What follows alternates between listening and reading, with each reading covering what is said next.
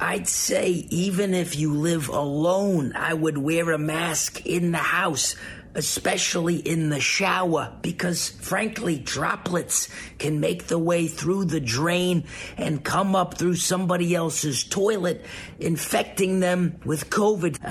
Ballpark, in 2 to 5 to 20 years, we can start thinking about considering the idea of pondering the thought of conceptualizing the possibility of maybe, perhaps, reopening, but probably not.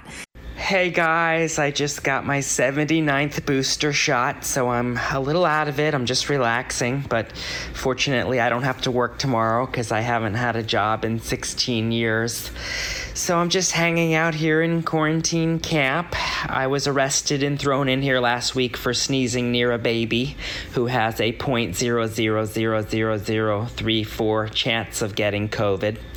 So we're just locked down in the new Tupac variant, but it is good to finally see a diverse variant, right? Finally some black representation in these variants. But anyways, Lord Fauci says we'll be out of this in the next 30 years if we just stay strong. So let's recite the COVID prayer. Do the right thing, do the right thing, do the right thing. Jab, jab, jab, jab, shush.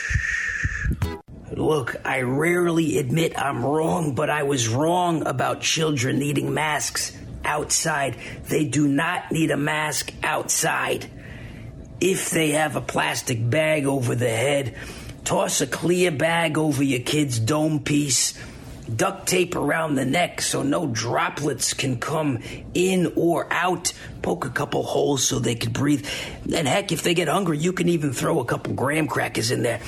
Now, it's not going to offer the perfect protection, so I'd even go ahead and dip your kids in a vat of boiling hot wax. It'll dry and sort of make a protective COVID shell. 2 straws in the nose so they could breathe. Toss them in a crawl space of the attic, and then in 3 to 9 to 25 years, you can pull them out, crack the shell, and they can get back to a normal life, playing and going to school. It just makes common sense.